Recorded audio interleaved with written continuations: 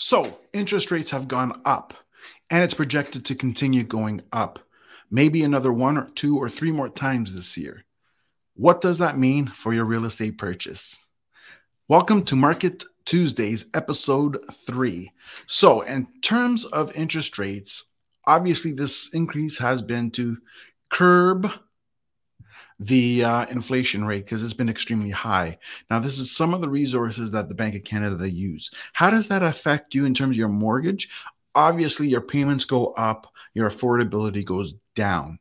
Now, is it a major amount? So far, it's been a little bit surprising on the amount it's gone up, but we are still experiencing the lowest rates around in history. Because I remember once upon a time, interest rates used to be, believe it or not, 12%, 17%, 15%. Even if they're at 4 or 5 or 6%, it's still not that bad. And they're not even at that rate yet. So, with that being said, is that going to be a problem? It might be, depending on what your budget is. But the reality is, think of it this way. With the rate increases so far, your mortgage payment probably will adjust about $40 a month per $100,000 owed. So take average $400,000 mortgage, 40 times 40.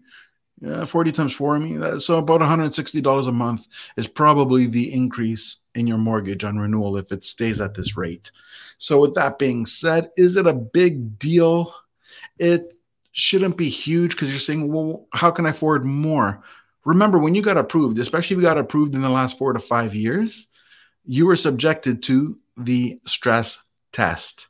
And the stress test would have probably been between 5 and 5.5%, depending on when you got approved. So what does that mean? That means you were already given that approval rate based on the higher interest rates. So it was already deemed that you could afford that increase should it happen. So the bank's already prepared for this in a sense. And we got that little bit of a barrier. Will it be a little bit uncomfortable? For sure. Absolutely. Who wants to pay more, especially if you have a budget already set at a certain amount and all the costs keep going up, food, gas, and now interest rates, everything's gone up. So obviously that puts a little bit of strain on the family household here. But again, it's $40 per $100,000 roughly right now. Do I think they're going to raise it 3 more times like it's predicted?